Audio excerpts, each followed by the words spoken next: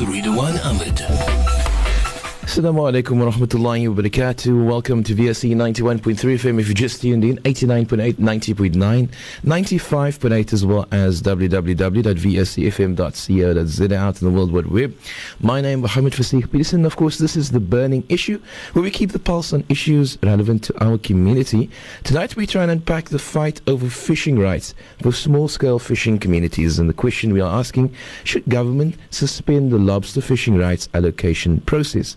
We have many community voices on this topic, and the issue of our fishing communities on the west coast, or on the coast rather, feel very passionate about that. And of course, we want to hear from you. Reminder that our lines are open during the show at certain times, and you can call us up 021 442 47913 072 238 0712 if you want to WhatsApp us. If you are affected directly, if you are a fisherman, or if you are, you grew up in a fishing household, how do you feel, this is going to impact on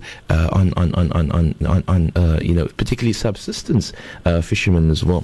Now, as we know, this week Hout Bay dominated the news headlines as protests over fishing rights and housing erupted, similar to the protests in September 2011. Police were called to maintain order when a group of disgruntled fishers and residents staged a violent protest in Harbour Road, burning tyres and rubble. Police fired back with stun grenades, tear gas and rubber bullets. In the chaos, a 9-year-old boy was caught in the protest and shot by police with a rubber bullet in the mouth. Tonight we want to try and uncover what led to this protest and what are the underlying issues that have been simmering in the fishing community. What we know is that fishermen are demanding the immediate suspension of the West Coast rock lobster fishing rights allocation process. They want the West Coast rock lobster offshore allocations shifted from big companies to nearshore and small-scale fishers. We are aware that fishing rights organizations have met with the Department of Fisheries to address the challenges faced by poor fishing communities. So this evening we chat to those on the ground, or rather at sea, pun intended there. Later in the show we'll be joined by the Masifundise Trust fishing activists, as well as representatives of the Department of Fisheries. And of course, we value your input, so do participate in the show. We will open the lines later once we get the discussion going. Joining me in the first segment, Naseegh Jaffer from Masifundise is the director there. Then also we have online Pedro Garcia, South African United Fishers Front chairperson. Gentlemen, good evening and welcome to the show. Good evening. Good evening. I want to start, Naseegh, I want to start off with you and just quickly looking at what has been said. Now, we know that fishing communities say they are struggling to survive due to the Department of Forestry and Fisheries and recent fishing quota allocations, which they claim favor large companies at the expense of new entrants. Now, take us through what the root of this issue is from your perspective. Okay, firstly, there is no such thing as new entrants. And secondly, large companies have always been around in the fishing industry. So let's understand the difference between the two. Firstly, large companies have been around and they've been allocated fishing quotas and fishing rights for profit purposes, and they've made huge amount of dollars out of that. There's been no transformation that government has spearheaded to change that. From a community perspective, and these are what some people mistakenly call new entrants. We have fishing communities that have actually been fishing communities for generations. They are not new entrants. They've been there. They have existed. They've existed forever. So those are the communities that must get the fishing rights. And we're saying that is where government is going wrong. The way they structure the allocation of fishing rights favors commercial companies that exports for private gain at the expense of small-scale fishing communities who fish for livelihoods, whether it is lionfish or lobster. But lobster in this case is the big issue because the season opens shortly. And the way government is going about to allocate who is going to get what out of what is available, they are again favoring commercial companies versus small-scale communities. And our argument is, as it's always been, communities who make their livelihoods out of fishing lobster those are the communities that must be supported and who must get the rights. Naseegh, if I can just ask you then, obviously you alluding to the fact that bigger or large-scale, trawlers or fishing companies are benefiting more than small-scale fishers. The question then beckons, obviously the understanding around quotas for fishing is there's always a talk about sustainability of fishing for the long term. But if you look at this in terms of from the small-scale fishers' perspective, do you think that the large-scale fishing industry or corporate industry, so to speak, is being taxed in the same way in terms of the quotas proportionate to what small-scale farmers are, or do you feel that there is that imbalance there? No, we think there's a fundamental and structural problem in the way government is allocating fishing rights. And that structural problem lies in the fact that people who fish purely commercially, they only fish to make money. They don't have to make a livelihood, or they don't have to pay rent or buy food. They want to make profit. But the fishers in small-scale fishing communities who catch fish in order to put food on the table and to buy bread and to pay for school fees and so on, those are the fishers who must benefit from the allocation of fishing rights. So the structural problem lies in who government is allocating fishing rights to. And as it stands now, government is preferring to give fishing right allocations to the corporates and to corporate companies at the expense of people who need it to make a living. So that's the difference we must understand. We're not saying don't give fishing rights, but we're saying give the rights to people who need to make a living. And that is small scale, that is communities. And we are further arguing, don't even give to commercial if there's not enough fish around for industry, but there's enough fish to give to small scale. So allocate or design a system around what is for livelihoods purposes. And that is the argument that we've been putting forward for years now. And somehow government is not listening, unfortunately. Pedro, I have to bring you in here from the South African United Fishers Front. I want to ask you the same question in terms of just latching on to what Naseegh says. Do you agree in the sense that small-scale fishers are being, are being disadvantaged it's at the expense that large-scale or corporate, fishing trawlers or companies are benefiting, and that they're not seeing? Are we not seeing a reduction as drastic in quota in terms of from the commercial sector as we're seeing with small-scale fishers? Look, I have to concur with what Naseegh have just said regarding the communities. There can be no doubt that the government panders to big industry in terms of the fisheries rights allocations. One just have to look at the responses that the minister had made in the Viking fishing saga around the Hague when he stated that Viking can certainly absorb the job losses into other sectors, which they have also been allocated in. In addition to that, they also harvest for nearshore rights holders. And in addition to that, they also control the market. So what are we left with? Literally nothing. It's a huge challenge which needs to be addressed. Now, we may have interacted with the minister yesterday, but yesterday, between yesterday and today, we had gone from being cautiously optimistic to now being cautious, because there doesn't seem to be that will to want to remedy the situation on the ground. It's a very sad situation because we have areas which are now volatile, and we couldn't come back to our people today with an answer. When we asked about the allocations processes, when we asked about the trap system, getting rid of the trap system, which we feel is damaging not just the seabed or the coral, but it's damaging the resource itself. Why are we so adamant? Why are we so determined that big companies must be sitting with these rights when we have such huge challenges at the grassroots level? Our people are literally going to bed without food at night. There's no doubt about that.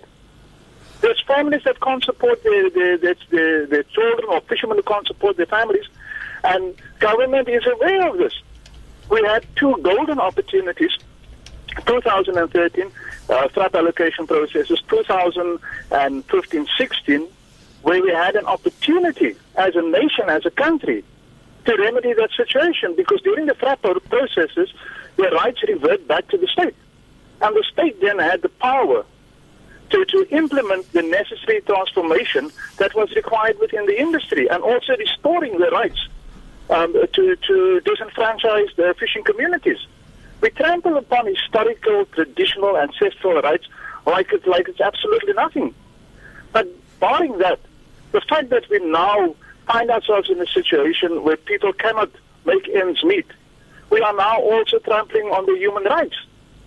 A man without food is an angry man. A man without food doesn't have dignity. A man who can't support his family, who is without employment, which are basic rights, are now being trampled on a daily basis. And for such a volatile situation to exist, and to have an almost immediate solution and not to react, that is very, very disappointing. On that, I just want to maybe perhaps go back to that, but I want to touch on another issue with regard to permits. Now, in 2007, after a group of fishermen won a case in the Equality Court, the department had instituted or was compelled to develop an interim relief permit system. Now, obviously, this allocates short-term permits of between 4 to 8 months to small-scale fishers. Is it true that now, 10 years later, after this interim, action was taken, that this temporary solution is still in effect and still is beset with problems? Well, it's not only is it beset with problems, but it's the only form of survival which is now available to the fishermen. Because at least through the actions of other organizations, when they brought about the court action, the Equality Court has ruled that interim relief dispensation will remain in force until a small-scale policy can be implemented. And that is the saving grace right now.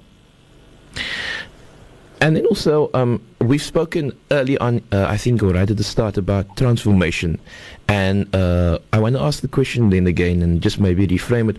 Why has there been such slow progress with respect to transformation in the fisheries sector, particularly, and asking the question around why have fishermen, for lack of a better, for lack of a better way of putting it, not benefited from the sea, as you've spoken about the fact that there's this legacy of, living off the ocean, especially around our coastal areas? Look, once again, it's about perhaps a very, I don't know, the word used is probably corrupt relationship between officials and big companies who march in with lawyers and can demand and dictate and have resources moved to their companies. It's almost common knowledge. And as much as the minister has committed himself to cleaning up the corruption, they are dealing with a legacy that ties itself up for years because of the duration of fishing rights. And these rights, which now reside with the big companies, in many cases, if we don't take away from them, then it also means that you have to wait another 10, 15 years. That's a lifetime for somebody who doesn't have a form of income. Can I come in on this? Naseegh, you may. I agree with Pedro completely, but I want to give a slightly different take. That I think that when government in this new democracy that we have developed a new fishing rights allocation system, that system was devoid of a human value. It did not have a human face to it. All it wanted to do was to support people who wanted to make money. and more money and more money. I think government went wrong right at that point already. And, in that process, the communities who had a culture and a custom of living off the ocean to feed themselves and to make a living off it lost out. So democracy under the ANC government for people in fishing communities did not happen. And I think that is what we must face up with. And that is what I think our current government must come to terms with. It did not happen for communities. Their rights allocation systems did not work. The structure and design of it is where the problem lies. That structure, when we say that we govern, democracy is to govern for the people, by the people. The current fishing legislation and the fishing policy does not live up to that. That is where the problem lies. So policy and rule, even though we support and we were part of developing the new small-scale fishing policy, what government is implementing now is not the new small-scale policy. It is something foreign to us. Okay, shukran so much. That, of course, Naseegh Jaffer, Masifundise, Director. I want to say shukran so much to you. We're going to have to greet you at this point. We will be keeping Pedro on for the next segment, however, but I want to say shukran for your participation this evening. We'll also be joined by Charles America, representative from Ocean View Witsand Artisanal Fishers Association. And, of course, we continue to look at the issue around fishing of our waters and should government suspend the lobster fishing rights allocation. And of course we're asking the question, should government suspend the lobster fishing rights allocation? Now this of course in light of the ongoing fight for decent fishing rights in South Africa. We saw last week's protest in Hout Bay, which cast the issue of the struggle of small-scale fishing communities back into focus, and of course understanding the need to survive within this industry with the challenges that it is being faced by small-scale fishers, or fishermen rather. Now, we want to understand what the crux of the issue is, and I think now we're going to get a little bit more intimate in understanding this by speaking on the level of the fisherman himself. And of course, we still have online with us Pedro Garcia, South African United Fishers Front chairperson, also now joined by Charles America. He's the representative of Ocean View Witsand Artisanal Fishers Association, and of course we'll be chatting, as I mentioned, about fishermen and their plight and the challenges they face, particularly under the circumstances that have prevailed, particularly for the last 10 years. I think we want to examine. But Charles, I want to welcome you to the discussion at this point. Good evening. Okay, I think we lost Charles there. We'll just try and get him back. But of course, before the break, we were speaking to Pedro Garcia, also speaking to Naseegh Jaffer. And one of the things that came out that was mentioned is that we speak about new entrants into the fishing industry. However, they've mentioned that there are no new entrants into the industry. Also, there have been claims of no transformation within the fishing sector, and of course also saying that according to them at least, government tends to favor corporate fishing industry over small-scale fishers. But for more on that, we now chat to Charles America, who joins us back online. Charles, good evening and welcome to The Burning Issue. Good evening, salam, and goeienaand en al die luisteraars. I'm from Ocean View, a very neglected coastal community with a small contingency of artisanal fishers, full-time fishery reliant fisher folk that's trying to eke out a living under the current almost impossible conditions that the Department of Fisheries has placed us. As we very well know, that fishing in this country is being managed on behalf of the corporate monopoly cartel, which is your so-called large-scale industrial fishing companies. And what has happened over the years is they have now become the fish gods in terms of access to the resource, while the Department of Fisheries have become the gatekeepers to this type of arrangement.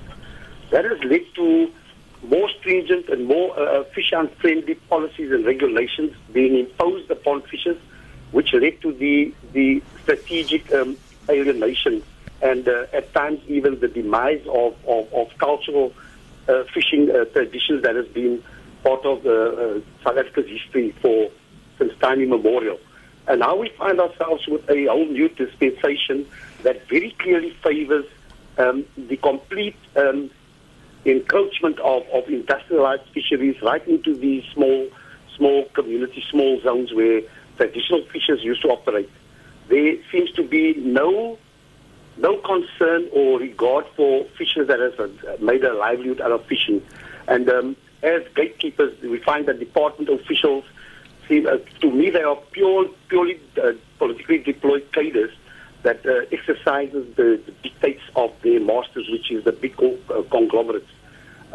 Beyond that, also, we have, if we go back and we say 1994, we look at the transformation ideals of the government, and we look at what has happened since then. Then we've seen a complete opposite of what the ideals were. We now have a what they call a small-scale fishing about to enter into the fray, while nothing in terms of value has been placed upon the type of basket of fishing resources they are hoping to give. And this is so strange when we think about it, that most of the country's commercially valuable resources have already been allocated, reserved to the offshore big companies. What does it leave our people with? Absolutely nothing other than subhuman subsistence fishing resources. Charles, if I can maybe just ask you then, in light of what you mentioned, obviously the allegations that I understand from what you're saying, or gather from what you're saying, that there's corruption within the industry, but then also when we talk about quotas, the issue always comes about, this is as a result of trying to make our fishing within our coastal regions sustainable for the next 10, 20, 30 years. That's why we need to have quotas in place. But obviously, again, what you're saying is that there's an imbalance in the system. So how would you, if you had the opportunity to address this issue, if you had the opportunity within your hands to be able to change the fishing industry to make it more fair, what would you, if you had that power, what would you do? Yeah, no, it's become such a complex thing that I've been asked this question maybe a million times, and for every question I had not a different answer, but it just becomes more and more, and I'm exhausted when it comes to this type of thing. If we had a government that had the political will, that had the courage, that had the bravery to assert what the Constitution, the Bill of Rights, and the Freedom Charter espouses, then surely we would have something else. But unfortunately, even those ideals have been hijacked. It's been distorted, it's been corrupted. But a fisheries policy that is built on dualism, like our South African fishing policy at the moment, which says offshore big companies must have the lion's share, and the rest of us here on the coastline, the multitude of coastal communities must settle for, something that is best described as subsistence fishing. And you expect to deal with social development. One tries to look at equitable access. One tries to inclusive economic growth. Then those things are pie in the sky. It is impossible. We need to have a government that serves the interest of the people first, and not its cronies that have now taken up positions around the boardrooms of these former white companies. We need to look and say we need to redistribute. We need to equitably redistribute the total allowable catches as per the scientific findings. We need to protect those restitution processes so that everybody can share in the wealth of this country. At this moment, we are trying to conserve. As small people, we are told to conserve while we see big conglomerates actually depleting the resources. And there is no end to this type of overcatching, under-regulated catching, unreported catching. It is just going one way, and that is depleting the resources. The sad thing about this is the casualties will be those of us on the ground here that won't have food to feed out our households with. And this is at the behest of those big conglomerates that controls every whim, every breath of policy in this country. And you know what? We have found that government officials, as they sit there, they become the gatekeepers, the instruments, the tools that actually facilitate this type of thing. So first of all, Charles? what I will do, should I be the minister or be in charge, I will morally disinfect that department. Charles, if I may just ask you a question, because we are running out of time, but I just want to ask you one question, particularly that I think is very key to the discussion. That is, if we're looking at small-scale fishers, and when we look at economic development, and we know that in 2014, President Jacob Zuma, in his State of the Nation address, mentioned that there's about, I think, 170 billion rand that government is looking to haul from the oceans in terms of profit between now and between 2014 and 2033. So saying that there is a lot of economic benefit to be held from the ocean, but what would you say is the argument that can be made for small-scale fishers and how they might contribute to the economy, because they seem to be quite a small cog in the wheel, according to the broader understanding. No, on the contrary, small-scale fisheries have so much more potential than your big conglomerates. If you look in terms of if you want to create a economic growth in line with economic development, then small scale is the way to go, providing that small scale is given the resources, the opportunities, and the extension support services like all other industries or sectors have had. Then only small scale fisheries can become something viable, something notable. And you know what? Creating jobs, that is the first thing that will happen. Protecting the environment, being soft on the environment, ecologically friendly. All those qualities is built into small-scale fisheries.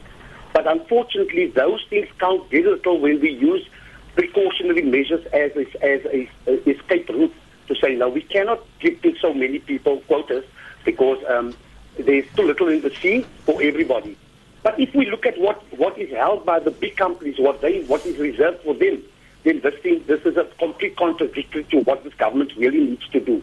It has completely deviated from those principles and those ideals. Small-scale fisheries has bigger returns than any other sector can produce in this country at this moment.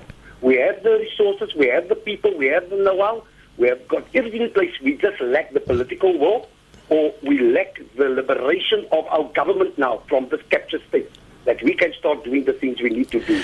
And this is not foreign to government. It is simply reluctant. It is completely contentious in terms of redistributing the resources so that we can grow. We have less liabilities, armies of liabilities in our communities, and we have more assets and contributors towards the GDP. If I can just direct my next question to Pedro. Are you still with us? Yes, I am. Pedro, if we look at what is being said, and we try and understand, the restrictions placed on small-scale fishers, and small-scale fishers saying that with reduced quotas, that means I won't be able to put enough food on the table for my family. How would you say that restrictions on small-scale fishing impacts upon poaching particularly? Of course, it's going to impact heavily on poaching, because these people, many of them, there are no alternative livelihoods within the areas. You must remember that many of our fishing communities are still extremely remote, and there are no other forms of income for them. So if you reduce the quota by, let's say, plus minus 59%, there's no ways that whatever's granted to that person is going to make any economic sense to him or his family. He is then in an area where he has no access to other sources of income. He or she, they then forced to poach for a living. It's sad, because it's a way of criminalizing our people, something which shouldn't be there in the first instance. The sad part about South Africa is that we seem to be working quite contrary to the rest of the world in terms of small-scale fishing. Countries like Cambodia have deindustrialized. If you look at Indonesia, within a matter of 1 year, the small-scale fishers saw a 10% improvement in their income, which is significant. But that was because government had demonstrated the will to protect the small-scale fishing industry. The other thing, of course, is that small-scale fishing contributes, I think, is close to about 70% or 80% of global fish. And that is millions of people that we're talking about. We have to look at what is happening around the rest of the world and use those benchmarks. We can't go on the way that we are going on. In South Africa, 90% of the resources are residing with the big companies, while 90% of the people are sitting with 10% of the resources. And sadly, that 10%, especially the high-value species like West Coast rock lobster and abalone, are still being manipulated and monopolized by the big companies because they sit at the high end of the value chain. And we have marketers in the middle of this who have exploited the ignorance of our people for years. And in my opinion, that is a breach of a human right. When you know that people don't fully understand the complexities of value chains, and you manipulate and you extract for self-gain. So we have to look in some instances, some of the allocations can actually make economic sense. And just to give you an example, a man goes out, he catches 100 snook. He comes back, he gets maybe 20 rand a snook. The next day he goes out, he catches 200. He comes back, he gets 5 rand or 10 rand for the same snook. So your effort is doubled, but your income stays the same. But this is because the markets are manipulated and, like I said, monopolized by the middlemen, the marketers, who exploit our people, tie them into all sorts of debt traps with contracts that are not legal or binding for that matter. And then they sell it off to the big companies who then put it on the export markets at ridiculous prices and huge profit margins. And I think it's time that we let marketers especially know out there that we know who you are. We know you're exploiting our people. We know that if you don't put up that huge commission, that our people could actually survive. They don't have to compromise their own resources because now you can catch 10 crayfish instead of having to go out to catch 100 crayfish. So these are all the contributing factors here. Big companies, South Africa's big companies are all listed on the JSE. My goodness, in which country do things like this happen? And we should send a message out to the shareholders of these big companies as well. We cannot, we don't deprive people or deny them the right to identify good investments. But to all the investors there, when you get your dividend from your company shares, just remember that dividend is taking food out of a child's mouth in one of our fishing communities. We need to be clear. We need to start taking the moral high ground here and make people aware of the fact that we're in an extraordinary situation in South Africa. We must look after our people. We have constitutional imperatives, which we are blatantly ignoring. We have opportunity after opportunity to remedy the situation, but we ignored. I don't want to find myself in a situation where I don't want to talk to the custodian, because it is necessary that we have a custodian of the resources. But by the same token, the custodian must also fulfill their commitment as government towards the people of this country. And then also, going back to Charles, I think we only have 2 more minutes before we do have to break again and take our package for the Waqt of Isha, but we will be back with you guys again. Just, Charles, if linking on to what has been said by Pedro very quickly, your views on if we look at the small-scale fishermen, the understanding that, there is, if we're talking about sustainability, he's mentioned that this model of, fishing on small scale is sustainable, that small-scale farmers do take care of the ocean, that they do not leave as much of an eco-footprint, if I can call it that. What is your opinion on what has been said there? No, that's all correct. It's all in line with what is happening now. It's basically a very graphic illustration of where we find ourselves now at this moment. We look at where the policy we work from, that it dictates policy and regulations. It is the Marine Living Resources Act, which was essentially an industrialized, pro-industrialized policy. And for my token participation in 1994, in the writing of the policy in 94 to 98, we were only there to give the impression that it's a participatory, it's an inclusive policy. And yet, at the end of the policy, it's completely deviated, it's completely corrupted to mean an imposition of an industrial fisheries that will control the entire oceans. What we have here now is all the spillouts and all the trickle downs and all the results of an industrial policy that is poised to alienate all traditional type of fisheries, which includes your small scale. The other thing with small scale is the interpretation of small scale. This is so ironic about this government, so unique, is small scale does not translate into a smaller scale of what there is. It translates into pure subsistence fishing. It is not where you redistribute of the bulk of those resources which resides in the offshore or in the big conglomerates. It means creating another little addendum on the side, a little wart growing out on the side, a policy that's the SFFP, and in there we will dictate the regulations. All we receive in the small scale policy is a set of regulations and instructions that is no good for any development or any forward empowerment of fishers. It's just a handbook of instructions that tells us you will only live from this, you will only do it. It's so restrictive and it's so fish unfriendly that I don't know why people are trying to support that type of thing. Number one, I'll take the other aspect of this, and that is the basket of fisheries resources that government is talking about. This is also pie in the sky. That basket has no base because whatever they show us they put in the top never seems to stay in that basket.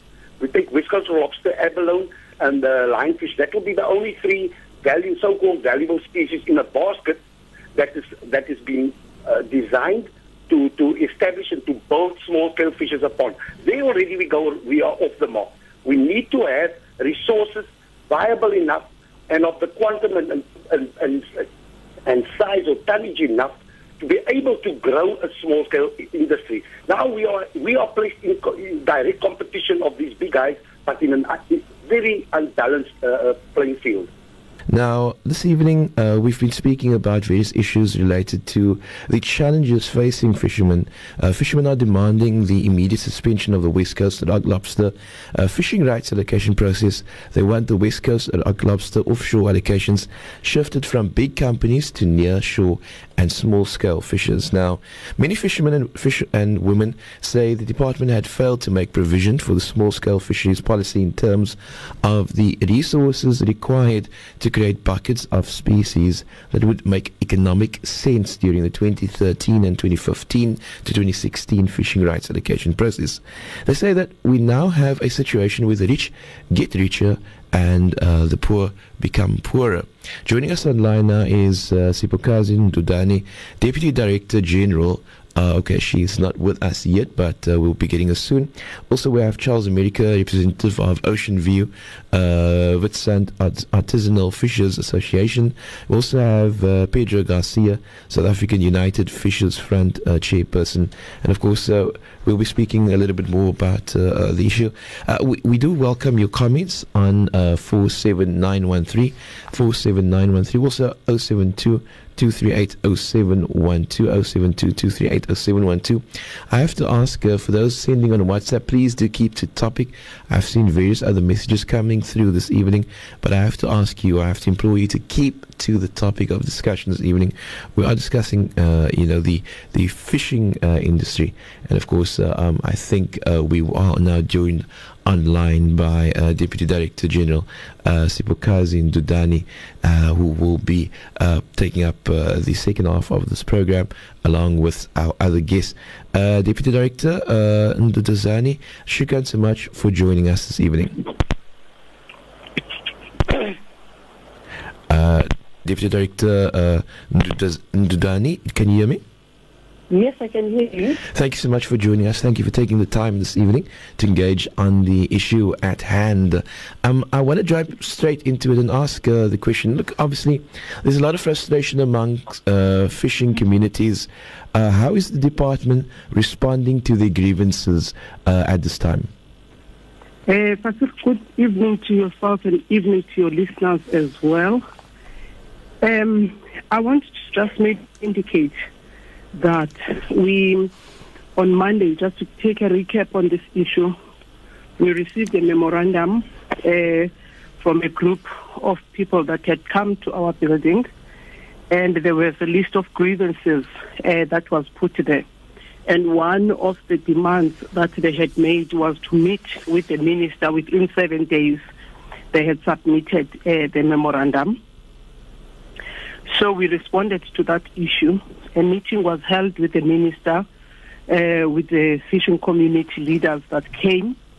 This meeting was held on Sunday, which is yesterday, and it was agreed on the meeting that there will be a follow-up meeting today, and that meeting happened today, a follow-up meeting. It happened at 2 o'clock today. But I want to also emphasize that the fishing community leaders we met with, both yesterday, Sunday, and today, are not necessarily inclusive of all fishing communities. So we have put a plan to do further consultations that are broader than the Western Cape, that are also encompassing all the 4 coastal areas. And this is something that I kept emphasizing, that fishing in our coastline, border lines, 4 coastal provinces, Northern Cape, Western Cape, Eastern Cape, and KZN. So we're putting out a plan of intensifying our community engagement with the fishing communities. Now, Deputy Director, I also want to ask the question then. The main concerns we hear are that the department's policies seek to further dispossess small-scale fishers and small-scale fishing communities of their fishing rights. How would you respond to this? This is definitely not true.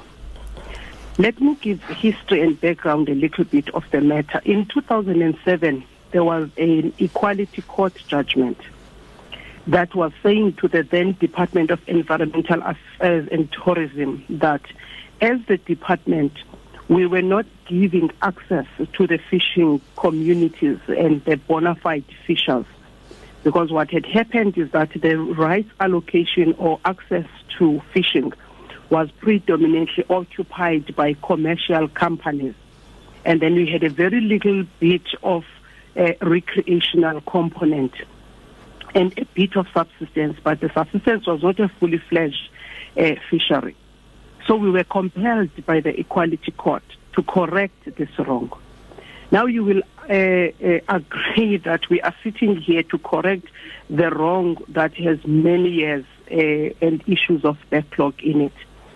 To mention that since 2008 then, there was a long consultative process with the department led by groups like Masifundise, for instance, Professor Muniba Isaacs of the University of Western Cape.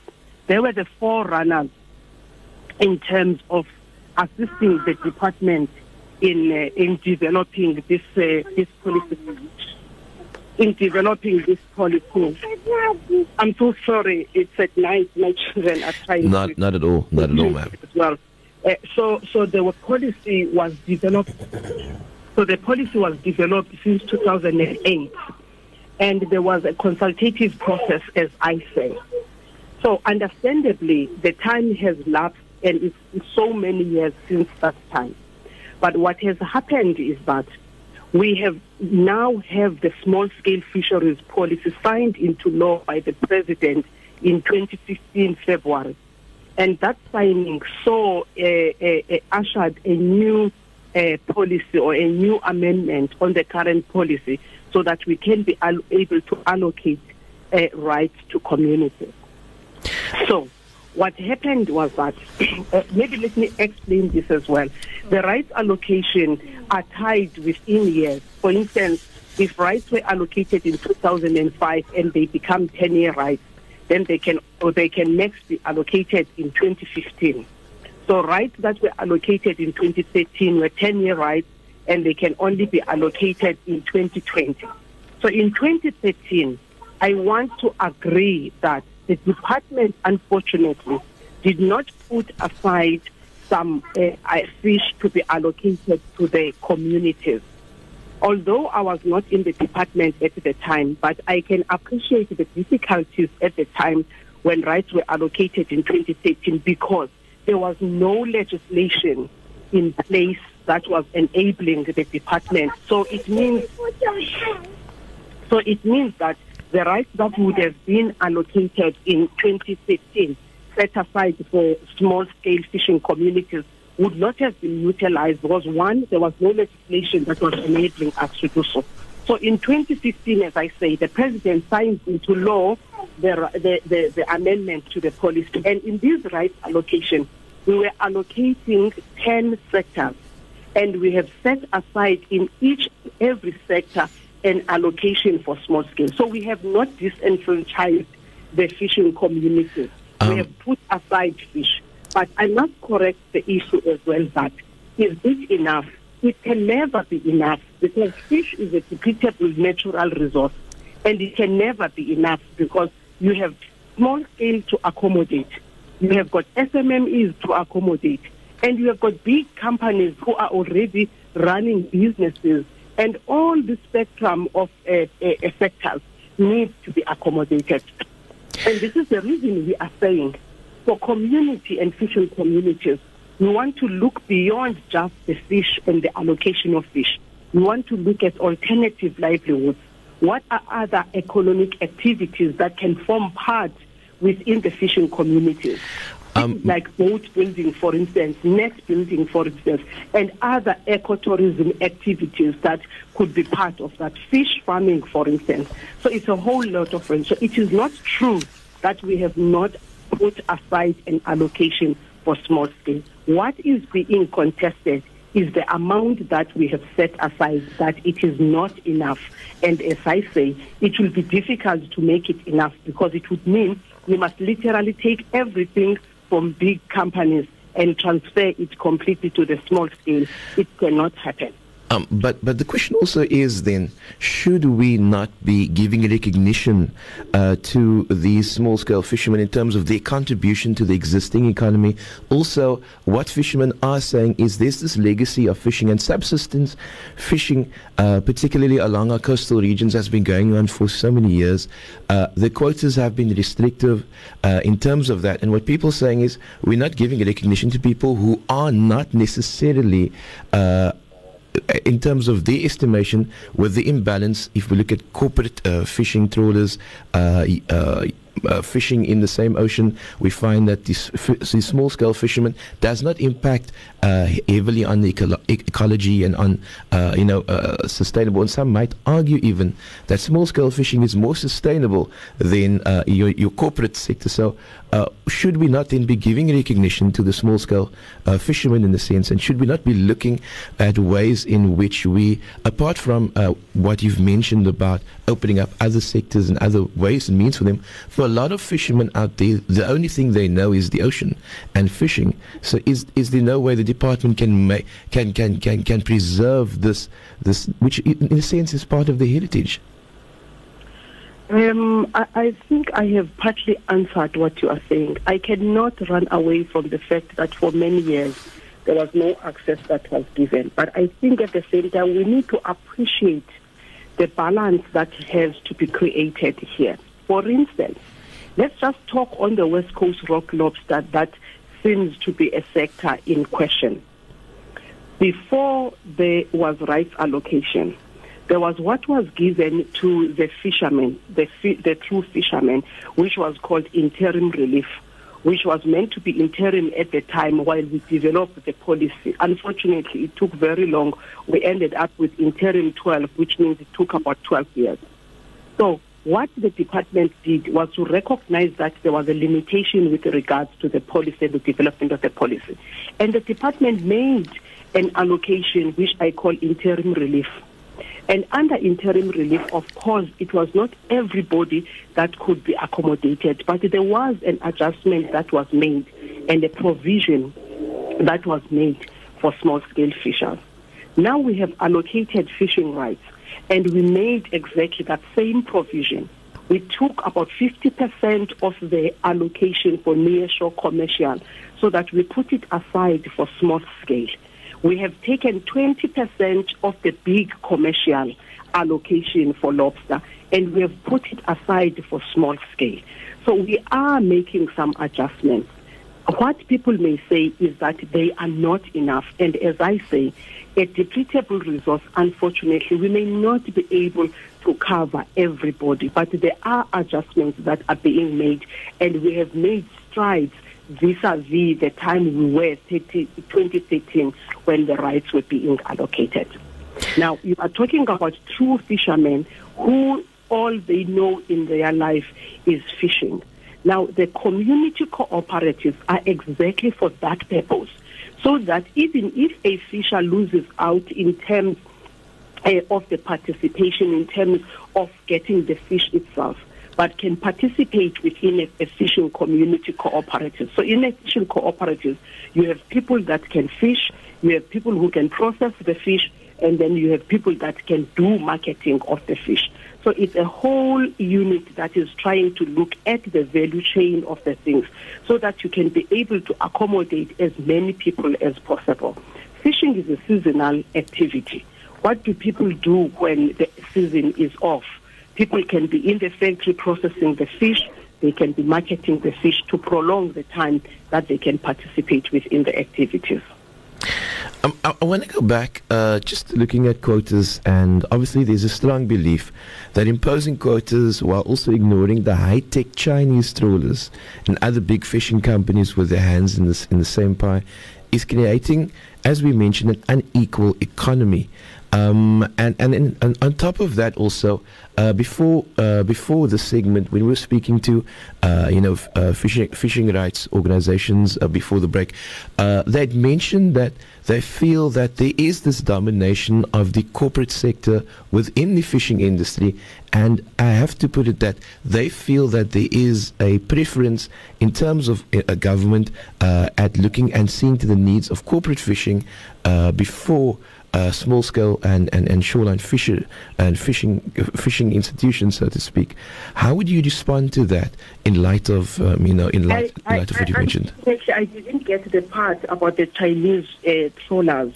Okay, maybe yes. If you can just repeat that. Well, just saying that obviously, as I mentioned, there's a strong belief that imposing quotas, particularly on small scale fishers, while also ignoring the high tech Chinese trawlers that are operating, and also other big fishing companies, as we mentioned, the corporate fishing entity is all vying for the same pie, so to speak, is creating an unequal economic situation. And the question is, firstly, how does government respond to that claim? Okay. But then also, again, like I've mentioned before the break, when speaking to fishing organizations, they also felt that there's a corporate dominance, but they also feel strongly, if you speak to them, that government, in a sense, sides with or gives support to corporate entities above, your small-scale fishers. I understand. You have raised a mixture of things. Let me take and break down this issue in pieces. The first part, with regards to the Chinese trawlers, this impression is incorrect, because in the South African space, we govern the fishing through a piece of legislation called the Marine Living Resources Act. And our act does not allow foreign fishing vessels to fish in our waters. It doesn't allow it. Any fishing vessel that fishes in the South African waters needs to carry a South African flag. That's one. So there is no Chinese trawlers that are being afforded an opportunity in South African waters, or any other vessels from any other country for that matter. Because, as I say, we don't allow foreign fishing. The second issue, let me also make a distinction here.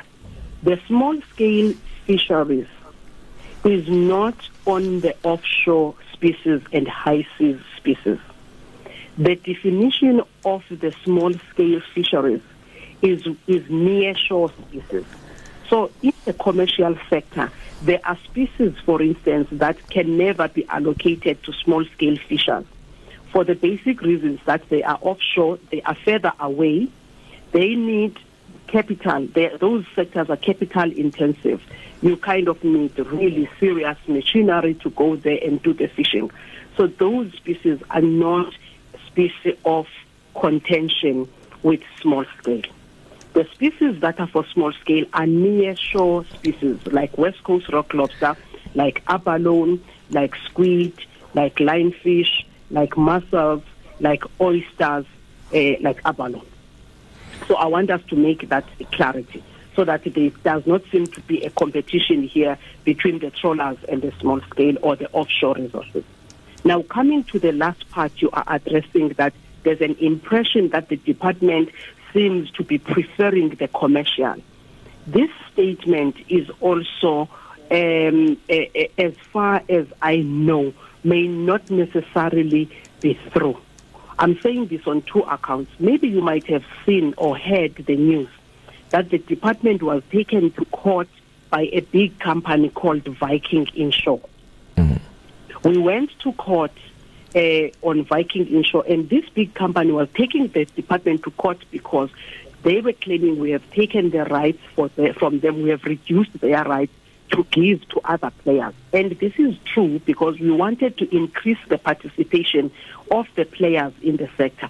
So we opened it up for new players and we gave it to the people, to other people in the sector and others who already had rights in other sectors. So if this statement is correct, that we seem to be favoring big companies, why would big companies then be taking us to court on the basis that we have reduced their allocations? So the issue is that we are treating the big companies as much as we are looking at all the other sectors. We need to reduce it.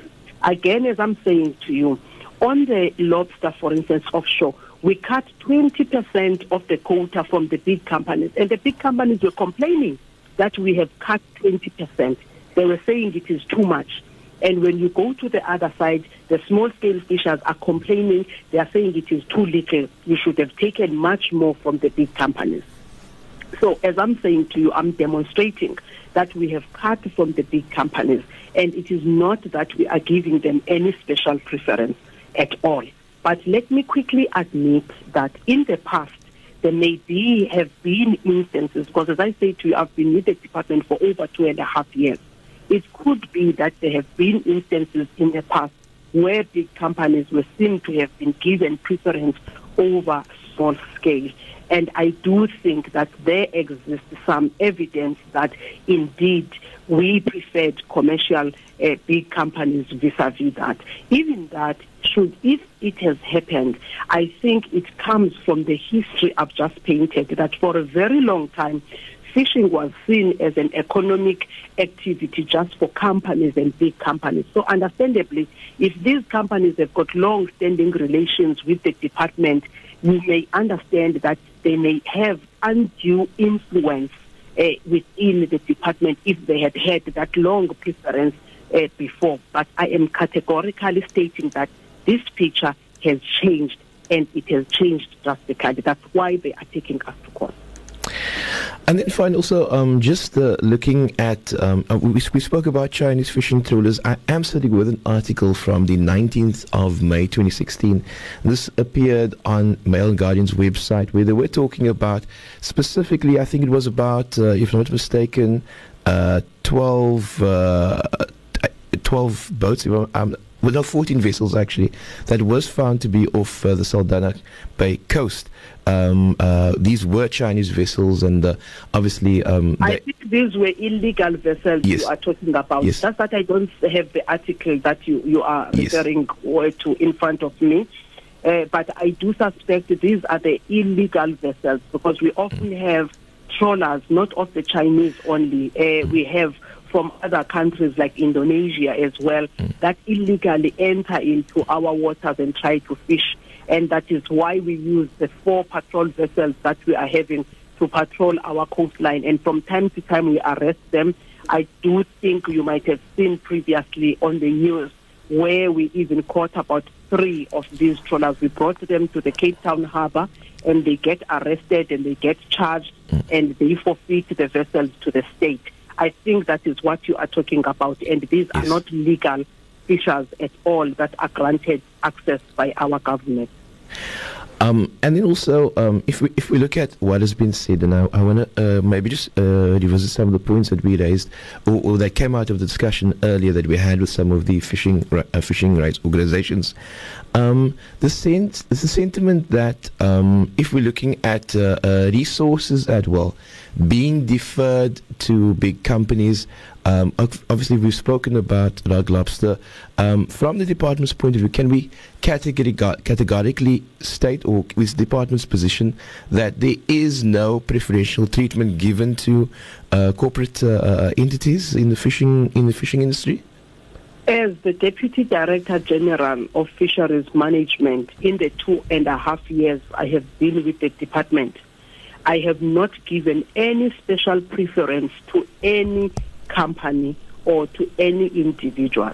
I have not done so. And as I say, I can attest to that, and I can say to you, this is the reason why we cut the quotas of big companies, and they ended up dragging us to court, of which court case we won, by the way. And we have cut the quota of the big companies by 20% on the lobster section. There is evidence to this that I can provide to you, and I can categorically and confidently say so. And I dare challenge anybody in South Africa or anybody within the fishing community to come with evidence that I, myself, as the Deputy Director General, the delegated authority of fisheries at the moment, has ever given preference to any big company. I dare challenge that person to come out and provide the evidence. And on the strong words, Deputy Director General, Department of Agriculture, Forestry and Fisheries, Siphokazi Ndudane, thank you so much, ma'am, for joining us this evening. We do appreciate your time on the program. You're welcome. Thank you. Take care and have a fantastic evening. Thank you, sir. Thank you. Well, we're going to take a break now. When we come back, we continue engaging. We will still have Charles America, representative of Ocean View Witsand Artisanal Fishers Association, also Pedro Garcia, South African United Fishers Front chairperson, and we'll be engaging on the issue regarding should government suspend the lobster fishing rights allocation. We've heard what the government has said about the issue. I want to start off with Pedro and just ask the question. You've heard what the Deputy Director has had to say around the issue of fishing, saying that from government side there's not been any preferential treatment given to corporate entities within the fishing industry. How do you respond to that? Thank you. I think, first of all, she's also acknowledged that there was the historical imbalances which may have existed. And given the fact that we're dealing with rights allocations that last over years, that imbalances may still exist. And we believe that it does exist. But it might not have been in a time, but it definitely is there. So it's most probably incumbent upon her then to correct those imbalances one way or another, whether it is by exercising political will or whether it is by just ensuring that we can create sustainable livelihoods for our people. The second point I'd like to make, and I thank her for her candor in her response. She alluded to the offshore and the nearshore small scale, saying that the two are completely separate. I must respectfully disagree with that, because we're dealing with shared resources, and the one definitely impacts on the other. We have many species. We have migratory species, seasonal species, and these species come into their breeding grounds. They have migratory patterns, and they come in from the deep. And in many cases, if they're targeted by the larger industry, then those fish can't make it to the normal fishing grounds, which are accessible by the small-scale fishing communities. So the one definitely impacts on the other, make no mistake about that. And that is an issue that has to be addressed. The other point that she raises is that because of the passive gear, which is used by small-scale fishers, they won't have access to the offshore rights. I find that to be a fundamental flaw in the system, because as much as any South African, and I think it could actually contribute significantly to the cooperative system which they are promoting, what is wrong with the cooperative owning and offshore right to supplement the small scale resources which have been given to the communities. Given the fact that we're already sitting with depleted resources, we're battling to put a basket of species together, which makes economic sense. What stops cooperatives then from having access to offshore rights, or any normal South African citizen residing in a fishing community? I think that is definitely worth having a relook. So the issue around offshore, nearshore doesn't add up to our people not having access to offshore rights. Most certainly not.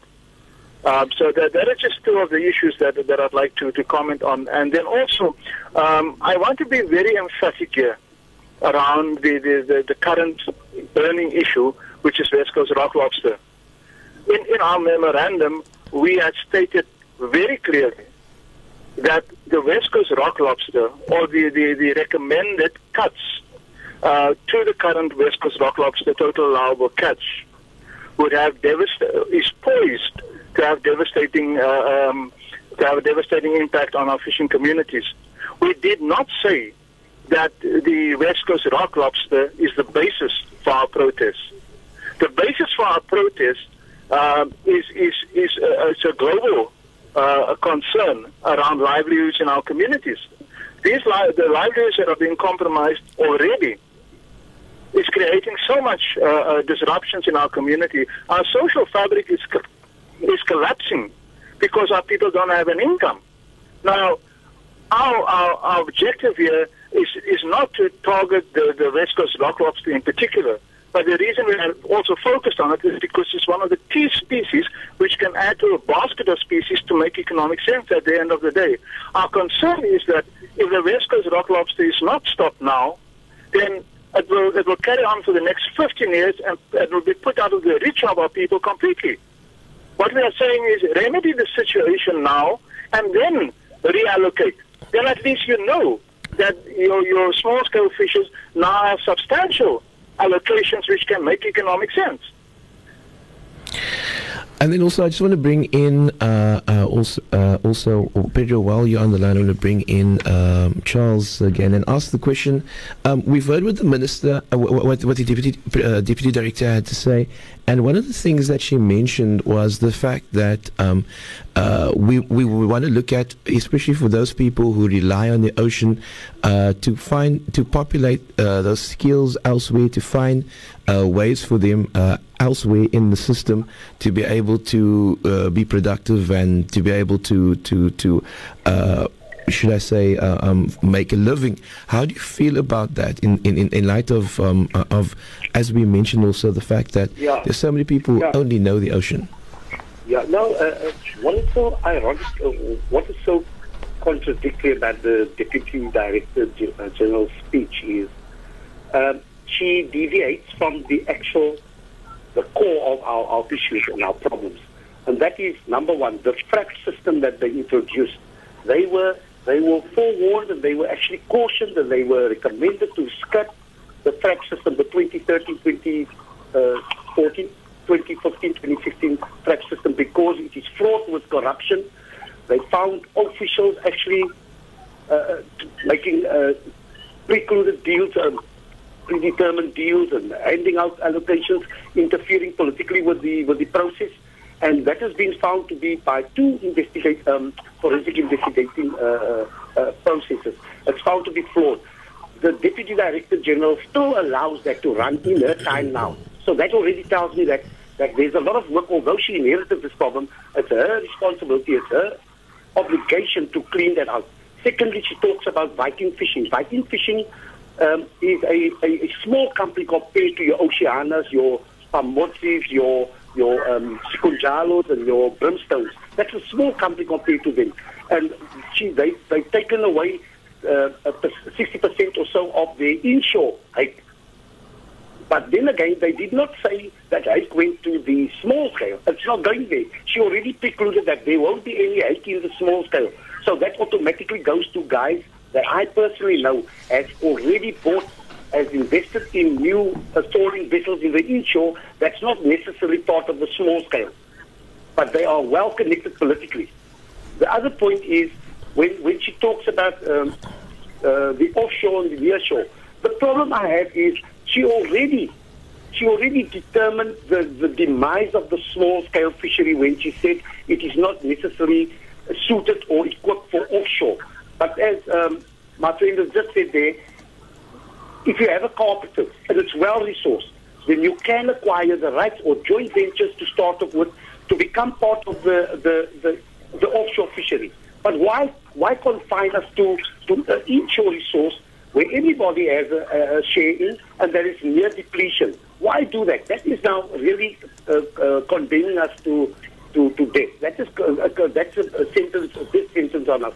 We need to be able to, as a small scale, if that is what they want us to be, they need to allow us to participate in the entire aspect of fisheries, which includes the 22 or so quota regulated species and all the other permit governed species as well, which includes your higher value species. Why would they say near shore and term that as the small scale fisheries? That already in itself is contradictory to what the ideals are. And as an applicant in the Equality Court case, I've been part of that. The court order very clearly, very, very decisively stated to recognize, restore, redistribute and protect those rights, those customary living rights of fishermen that is being harmed and disadvantaged through colonial and apartheid years. Now what we have here, we have exactly the replica of those things happening, but in a different dress. There's no improvement to it. They just put a different dress and spin on this thing. But if you look at those very big companies that the DDG is now, she cannot deny the fact that they are highly responsive to those over-subsidized and under-regulated big companies that cannot even harvest their annual catches. They leave that in the water.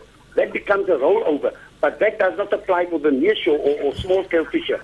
If you cannot, if you haven't got the capacity to land your catch, you lose that catch. The same thing should apply for offshore people. If you cannot, manage to land that huge quota that is given to you, it should be forfeited. You should forfeit that. It should be taken back and revert and then reallocated to those small guys like myself and fishers that can land the catch. It's not that we focus on West Coast of Lobster specifically, but that being the resource that everybody is now banding around. That is one of the many resources that makes up big snook, for example. Snook is being intercepted now. I know of guys on the INJ trawlers and the big trawlers that boast that they land 115 tons of snooks that they intercepted and swept and they discarded their catch to bring in that snook. And then they go back and there's a never-ending cycle of depletion taking place. And whether we like it or not, whether the DDG denies it, the responsiveness of government towards big business is based on one particular thing, and that is that most of those political connected cronies are now occupying directors' positions, shareholders' positions, and that in that big companies. That is formerly white, they've now become a rented black company. Charles, I must at that moment I have to end with this segment. We do have another guest still coming up, but I want to say thank you to you and also to Pedro for joining us and sharing your views on the topic this evening. And perhaps at another time we'll pick up the discussion. Thank you very much. Yes, I would enjoy that if we could have a further discussion on this matter. Thank you so much to you, as well as to Pedro Garcia. Pedro Garcia, South African United Fishers Front chairperson, and then also Charles America, representative of Ocean View Witsand Artisanal Fishers Association, joining us this evening. Thank you so much, gentlemen. Now we're now joined online by Ikramuddin Halim, Hout Bay Fishers Community Trust, also Diana Klassen and successful nearshore fishers in Zone B in Doring Bay. Of course, tonight the topic: should government suspend the lobster fishing rights allocation? And of course, the fight for survival of our fishing communities. This is something that I think touches close to many of our hearts, and particularly those who grew up in a family where fishing was the means. And of course, it's sad and heartsore to hear the plight of our fishing communities. Many of them had fishing in their blood and as being part of their DNA. I want to start off by firstly greeting my guests. Assalamu alaikum and good evening. Assalamu alaikum. While we're talking. Wa alaikum salam. Thank you so much for joining us this evening. I want to start off, and I want to go. I'll start off with permits. This has been something that's been quite contentious. Some people have been on the waiting list for permits for years. Now, people who are not allocated a permit can appeal, but this is a time-consuming process with no guarantees of success. Take us through this, particularly if we're looking at so-called new entrance into the system. I want to start off with Ikramuddin, inshallah. Okay then. Firstly, I would like to say next, our permitting system started way back when a new government got in place. It was first a different name and then another name, and now it's called the nearshore fishing rights. And then you get another one is a small-scale fishing rights, small-scale fishing sector. But it's a different one. The nearshore rights is the one with the individual permits. It was first for a short term. Then it was the medium term, this is now the long term, which means it was first 5 years, then 10 years, now this is for 15 years. Now the fishers are no more fighting for rights. They are fighting for survival. With the suspend, personally the recommendation, it's not the cuts are not approved. It's not decided that it was a recommendation made by the government to install the cuts. But coming back to the permit issue, they made the people and they made them apply under false pretenses, because when they said that everybody can apply, they didn't talk about elderly people over 65 that won't be accommodated. They didn't also say that new entrants, it is the category C. They categorize it from category A. It is the people that had rights and are now applying again. Then there was category B. Those are people that had rights in other sectors or still had rights in other sectors that also apply. Now category C is all the people that didn't have any rights never in their life. Now, when they applied, they didn't say anything about those things of categorizing the fishes in that. When the provisional list came out, when the applications was in and everything, and now the provisional list came out of the successful people that was on the provisional list, not the final list, when that terms came out, there was only one from Hout Bay on that list. So what happened was the people sent in comments and everything went haywire because it was now a 90 to 10. They said they're going to cut 90% from the nearshore to accommodate the small scale, which means there was only 10% left in the nearshore application that could be successful. It was argued and then it was changed to a 50-50 cut, 50% going to small scale and 50% for the nearshore. So the percentage came, it was 75 that came out first, 75 successful applicants. It is now across the whole coast. And then when it was changed to 40%, there was 410 applicants successful. In Hout Bay, that's only 10 from that 410. So it's unacceptable, in fact. But now what the point is, the basis with which how they did it, they never said that people were not going to be successful when they applied. So they got all that money for all that applications. And when the provision was out, they made that statement. Now, in that way, it's almost like it's illegal to let officials do that. So that's how I think the whole system is flawed. And then the people that got a lot of them is what you call paper quotas. There are a lot of paper quotas around. People that's not actually involved in fishing that also has rights. So that's things that needs to be looked in. So what we suggested was that the whole prep process was suspended and be relooked. But I don't think that's going to happen. I don't know. I would just like to bring in Diana here for a moment, and then also talk about the fact that it's been said that the communication with the Department of Agriculture, Forestry and Fisheries hasn't been that good, and people are saying there are problems when that they never respond to meetings. Some fishermen would say that there's a sense of arrogance and rudeness of officials who seem to think that they are above the law, or that they can treat communities as it suits them. This has been the sentiment from people within the industry, from fishermen as such, small-scale fishermen particularly. What is your opinion on these sentiments? Good evening. Why are you talking about? Okay, no, sorry. Dinah? Good evening. I'm Dinah Clausen from Durham by the West Coast. I agree to all what the previous caller said. I'm a fisherwoman now, actively for 8 years. And I came from a fishing background. And it's sad the way that DAF handled the whole application system. Firstly, they ignore fishing women. We are only 2 active fishing women in Jurong Bay. And the one lady got the right, and I got nothing. I had to transfer right after my... Come again? Continue. You may continue.